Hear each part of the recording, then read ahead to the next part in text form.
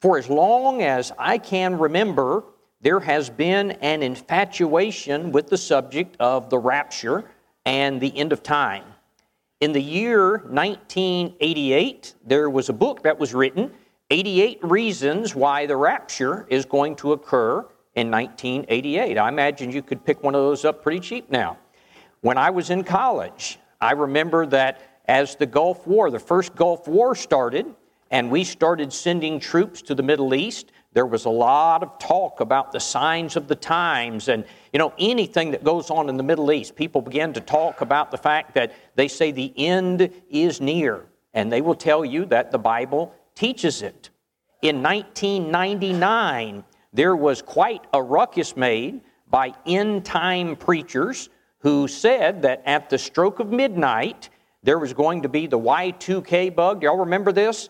And it was going to be the beginning of the end. In fact, this was the front of Time magazine, the end of the world.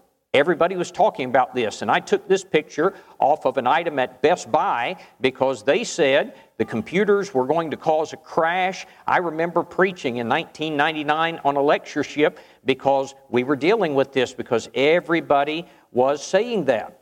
Later in the year 2011, there was this gentleman by the name of Harold Camping. He predicted on his program, Family Radio, that the end of the world was going to occur, at least the beginning of the end, was going to start on May the 21st of 2011. He put that out on 150 radio outlets on the internet, Facebook, billboards. It was getting national coverage. I remember preaching the week before saying, this is not going to happen, and we can talk about it the following week. You might be familiar with this. This is a series of books that was put out by a man named Tim LaHaye.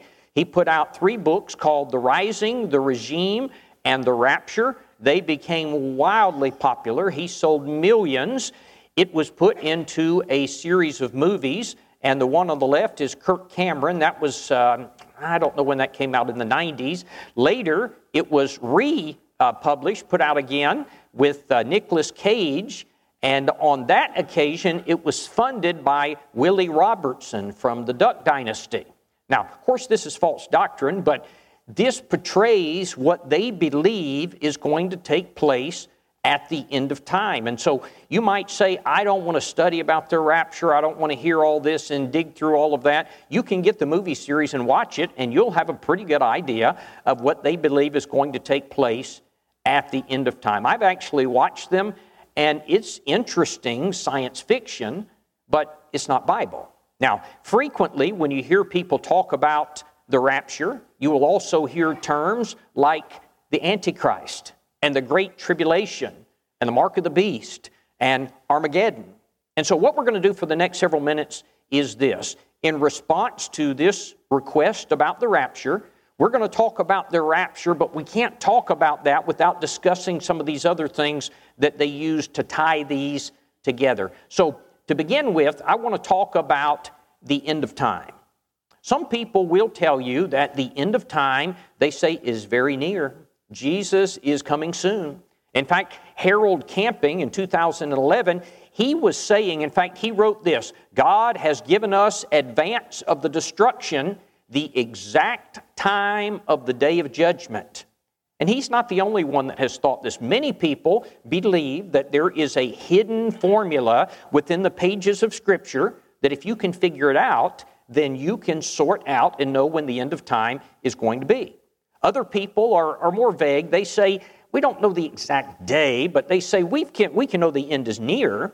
They say that there are indicators, there are signs of the times, if you will. If you ask them what are the signs of the times, they'll reference the passage I have here, Matthew 24, 6 and 7. They will say the signs of the wars and the rumors of wars. That's why every time something happens in the Middle East, people begin to talk about this. They talk about earthquakes and famines, and they'll say these are the signs. What about this? Are there signs of the times? Is there a way for us to know that the end is near? No. Friends, the answer to that is no. God has not given us any indicators or any signs that the end is near. Listen to Matthew 24:36. I have it on the screen here. Jesus said, "But of that day and hour no one knows, not even the angels in heaven, but my Father only."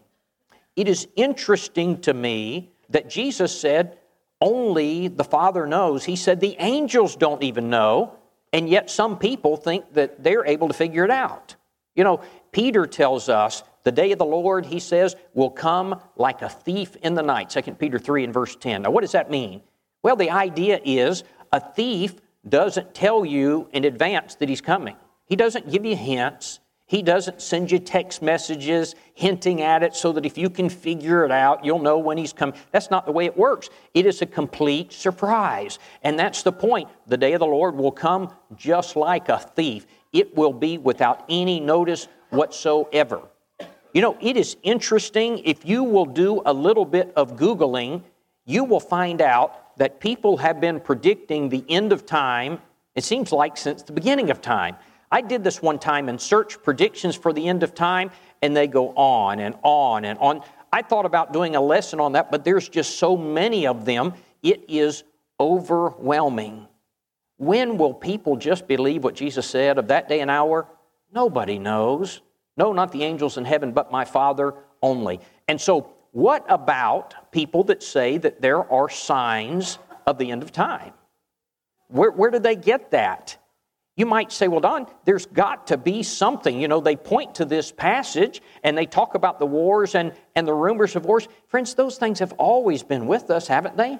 When in history has there been a time when there have not been wars or earthquakes or famines? In fact, I saw a study that someone had done where they had gone through history, to the best of our knowledge, to try to write down the times, the years in which a war was not taking place somewhere. And I've forgotten the number now. I wish I had saved it. I probably did somewhere. But it was just a very few years in the history of the world in which a war wasn't taking place. And that's probably just because we didn't know about it. Now, what's the point? Wars have always been taking place. So what of this passage? They're taking a passage that applies to something else, and they're misapplying it. We'll get back to that in just a second. All right, let's focus on the request here. What about the rapture? Point number 2, let's talk about the rapture. Now, somebody might say, what is the rapture? I don't even know what you're talking about when you say that. The rapture is an event that is supposedly going to take place in the very near future, in which the faithful are secretly going to be called away into heaven, and the rest of the world is going to be left behind. In fact, that's where the book series and the movie gets its name, Left Behind. In fact, the rest of us who are not believers in this, we will be part of that group who will be left on this earth. In fact, let me read you the description of this movie because it does a good job of summarizing what they believe about the rapture. It says, the most important event in history of mankind is happening right now, that is, in the movie. In the blink of an eye, the biblical rapture strikes the world. Millions of people disappear without a trace. All that remains are their clothes and their belongings, and in an instant, terror and chaos spread around the world. The vanishings caused unmanned vehicles to crash and burn. Planes fall from the sky. Emergency forces everywhere are devastated. Gridlock, riots, looting overrun the cities. There is no one to help or provide answers. In a moment, the entire planet is plunged into darkness. In fact, maybe you've seen a bumper sticker sometimes like this one. I actually went to a site that sells these, and I clipped it off of there. But maybe you've seen this bumper sticker that says, in case of rapture, this car will be unmanned. This is what they're talking about. They are saying if the rapture occurs, they're going to be gone, and their car is going to be left empty, and it's going to crash into other vehicles. They are alluding to this belief. They say it's going to be a secret. I don't know how that's going to be a secret if this happens, because if it were to happen, then we've already known about it. But that's what they're talking about. And so hundreds of thousands of people, they say, around the world are suddenly going to vanish. In fact, I want to read you one man's description of the rapture. This is by a man named Peter Ruckman. This is a lecture that he did in some church building. I got it out of a book that I have in my office. He says this. They actually took his lecture and transcribed it into a book. He said the Lord is going to come and a bunch of people are going to go out. If we were here and he were to come in the next 5 minutes, he said there'd probably still be a few people sitting here, maybe 2 or 3 here, maybe 3 or 4 there. You'd lose your mind because it would be so unreal you couldn't grasp it. One minute you're sitting here looking at a man preach, and the next minute the pulpit is empty and there is blood coming off the platform. One minute you're looking at someone's head in front of you, and the next minute you can see all the way to the front row. There would be piles of clothes all over the benches and about 50 gallons of blood flowing down the carpet. Now, I don't know where he gets any of this. There is nothing akin to this in the Bible. And this idea that Christ is coming at some point in the future in which he will secretly rapture the faithful Christians who are living on earth, again, I guess it makes for an interesting movie. It is a pretty good movie, but it's not what the Bible says. What does the Bible say about this concept of a rapture? Friends, first, the Bible nowhere teaches the concept of a secret appearance of Christ where Christians will be secretly raptured away. 1 Thessalonians chapter 1 talks about the second coming of Christ, and it describes it very differently. Listen to this. 1 Thessalonians 4:16 says, "For the Lord himself shall descend from heaven with a shout." It's not going to be a secret. "And with the voice of the archangel and with the trumpet of God." It is not going to be a quiet event. "And the dead in Christ will rise first. And we who are alive and remain shall be caught up together with them in the clouds to meet the Lord in the air. And thus we shall forever be with the Lord." It doesn't sound like a secret. In addition to that, Revelation 1 and verse 7 indicates that not only will the trumpet of God be sounding at Christ's coming, the Bible says every eye shall see him. It's going to be a huge trumpet heard all over the world. Every eye shall see him. It's not going to be a secret. A second key problem with this rapture theory is that it teaches that the living of the dead saints are going to be raptured away to heaven, and the rest of the world is going to be left behind on this earth for years to come. Now, the problem with that is the Bible plainly teaches that the righteous and the wicked are going to be resurrected at the same hour, same time. Now, listen to this. John chapter 5, 28 and 29 says, "Do not marvel at this, for the hour is coming in which all that are in the graves will hear his voice and come forth, they that have done good to the resurrection of life, they that have done evil to the resurrection of damnation." And so all of humanity, both good and bad, are going to be resurrected at the same time. Matthew chapter 13 and verse 30, in the parable of the tares, Jesus teaches that there is no separation of the evil and the good until the end. It's going to happen at the same time. In the books of 1st and 2nd Thessalonians, those books were written to discuss one major point, and that is the coming of the Lord. And not one single time in those 8 chapters do you ever read about more than one coming of the Savior. Friends, when the Lord comes again, listen to me, when the Lord comes again, no one will be left behind. Within a matter of minutes, everyone, good and evil, will be called before the judgment throne of Christ. Now, a third key problem with the left behind theory is when the end does come, there will be no world upon which to be left behind. There won't be a world. 2 Peter 3 and verse 10 says, "But the day of the Lord will come as a thief in the night," scripture reading tonight, "in which the heavens will pass away with a great noise, and the elements will melt with the fervent heat. Both the earth and the works therein shall be burned up." Number one, there will be no secret coming of the Lord. Number two, there will be no rapture of the saints. Number three, there will be no advanced signs that the end is near. Number four, the Bible simply says at some unknown point in the future, the trumpet will sound and the judgment day is going to come. Number five, on that day, the earth is going to be destroyed. The righteous and the wicked will stand before God at the same time. Conclusion, there will be no one left behind. The doctrine of the rapture is not true. Now, Somebody who believes or has been taught the rapture might say, well, if that is the case, where everyone is going to go at the same time, then how do you explain Matthew 24 and verse 40? What does that mean? It describes the righteous taken and the wicked left. How do you explain that if there's not going to be a rapture? Let me read this for you. Matthew 24 and verse 40 says, 2 men will be in the field, one will be taken and the other left. 2 women will be grinding at the mill, one will be taken and the other left. Watch therefore, for you do not know the hour when your Lord is coming. Matthew 24, 40 through 42. Now, in light of the other Bible passages that we've already studied, such as John 5, 28 and 29, that says the judgment is going to happen in one day, all of humanity, good and bad, are going to be judged within the time frame of 1 hour. We've got that established. Judgment, one day, all the good and bad, 1 hour. Now I want you to add this to it. 1 Thessalonians 4, 16 and 17 tells us the dead in Christ will rise first, then the living saints will be caught up to meet them in the air. We learn from that there is an order to the judgment day.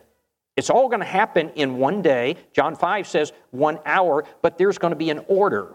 And so, all that Matthew 24:40 is telling us is it's describing the gathering of the righteous. That's all he's saying is the righteous are going to go first. They're going to go first, and the others are going to be pretty quick thereafter. It's going to be on that day within that hour. So here is the next point. What happens to those who are left behind, according to the theory? This is in fact, let me skip ahead here for a minute. This is a natural question. If, as the movie says, the righteous are going to be caught away to heaven, the rest of the world is going to be left behind, what's supposedly going to happen to those who are left behind? Well, you can't find any of this in the Bible. And so if you ask this question, the answer is going to vary quite a bit. In fact, this one that I skipped over, these are various views about the timing of the rapture. I'm not going to go over them. I just wanted you to see this is just 4 of them. So based on the view about the rapture, that changes everything else. And so what I'm going to give you is a very generic view. This is probably the most common view of what people believe is going to happen with regard to the end of time and the rapture.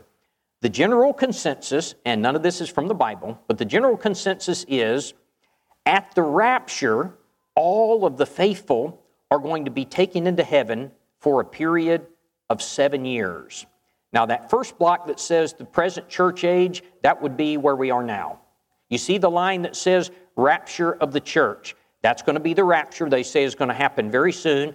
The next 2 blocks represent a period of 7 years. It's divided into 3.5, 3.5.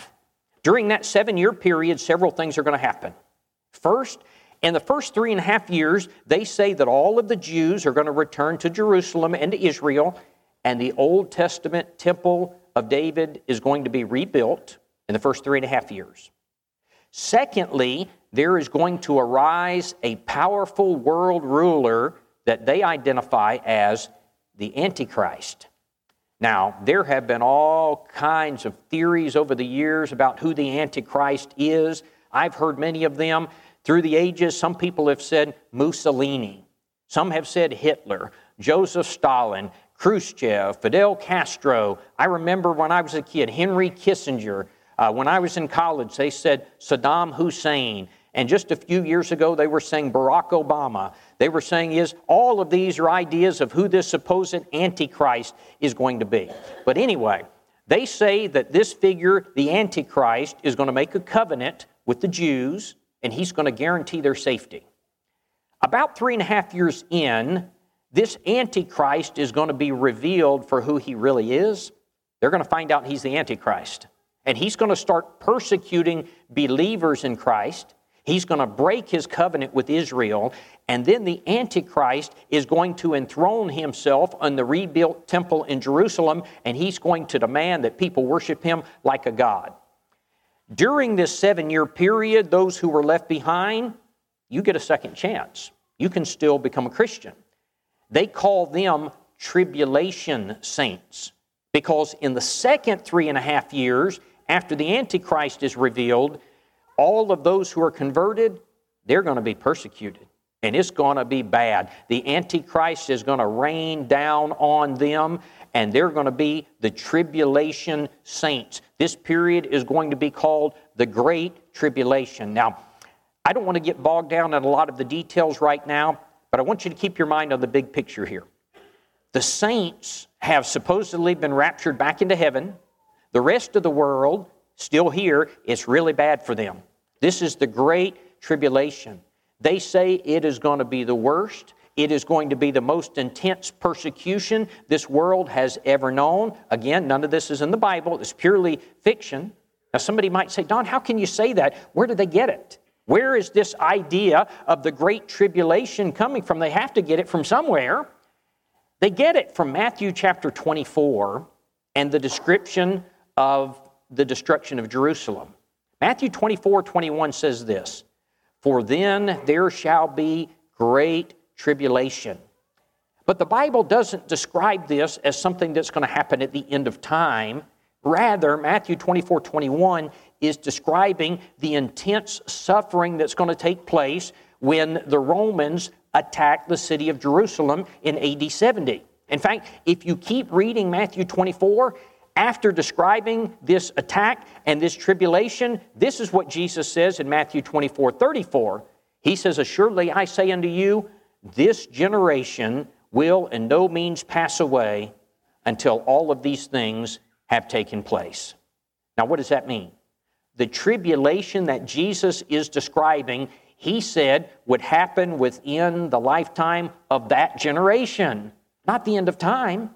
History tells us about 40 years after Jesus said that, Jerusalem was attacked by the Romans, and it was destroyed, and they had great tribulation, and it was within the lifetime of those people, exactly like Jesus said. All right, back to the theory. They say that the saints are in heaven. The rest of the world is suffering persecution and tribulation, and the Antichrist and his armies are punishing the tribulation saints. And when it gets really, really bad, 7 years in, there takes place what they call the Battle of Armageddon. Now, what is this going to be like? I want to read you one man's description of this. This was written by a man named Hal Lindsey from his book, The Late Great Planet Earth. I copied this out of a copy of his book that I have. This book sold millions and millions of copies. It is probably the most famous book that anyone has ever written on the subject of the end of time and premillennialism. This is him describing the Battle of Armageddon. He believes that two massive armies are going to meet on the ancient battlefield of Armageddon, and there's going to be a massive war. Here's the battle scene. He says, so here it is, the last great conflict. After the Antichrist assembles his forces, the rest of the world gathers together. They're going to meet in an onrushing charge of the kings of the East in a battle line that will extend throughout Israel with the vortex centered in the valley of Megiddo. He says that so many people are going to be killed that blood will stand to the horses' bridles for a distance of 200 miles north and south of Jerusalem. He says this war is going to spread over the whole earth, encompassing and destroying, he said, London, Paris, New York. And he said, as the Battle of Armageddon reaches its awful climax, and it looks like life is going to be destroyed on this planet, at that moment, Jesus Christ is going to return and save man from extinction. That is the doctrine of premillennialism, the rapture, and the end of time in a nutshell. That is commonly taught by much of the religious world. Now, somebody might say, does this even matter? In fact, here's a summary of it. The rapture, rebuilding of the temple, the Antichrist, the Great Tribulation, and the Battle of Armageddon. Somebody says, does this even matter? Maybe you're listening and you're thinking to yourself, all right, we don't know when Christ is going to return again. There's no scriptural evidence for the rapture. We get it. And so what if the Great Tribulation is a total concoction? What difference does it make? Is it really of eternal consequence? Without getting into a lot of nitty-gritty tonight, let me simply say this. Friends, the doctrine of the rapture contradicts what the Bible says about the judgment day. And that makes it extremely serious. The book of Revelation teaches us about the end of time, and this is what the Lord said. For I testify to everyone who hears the words of the book of this prophecy. If anyone adds to these things, God will add to him the plagues that are written in this book. And if anyone takes away from the words of the book of this prophecy, God will take away his part from the book of life and from the holy city and from the things that are written in this book. In light of that, it makes it very, very serious. Friends, the fact of the matter is, we don't know when the Lord is coming again.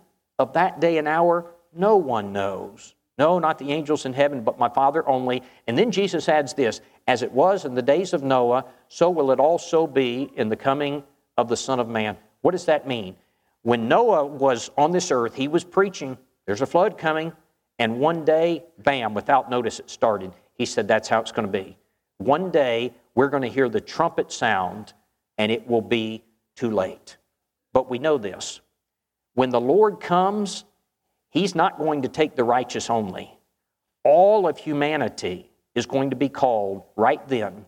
Without a second chance, you won't be able to become a tribulation saint in whatever condition you're in when the trumpet sounds. You will be called before God, and you will answer in judgment, and no one will be left behind. Maybe you're here tonight, and you say, this is very different than what I have heard. I like to study the Bible. We would be very happy to do that. Maybe you're here tonight and you're ready to obey the gospel. Maybe you understand what the Bible teaches to become a New Testament Christian. Hear, believe, repent, confess, and be baptized. And we would be very honored to assist you with that tonight. Maybe you need to come forward as a child of God and request the prayers of your brethren on your behalf because of sin in your life or because of something that's going on for which you desire the prayers of the saints. We would be honored to do that as well. Tonight, if you need to respond to the Lord's invitation, won't you come as together we stand and sing the invitation song?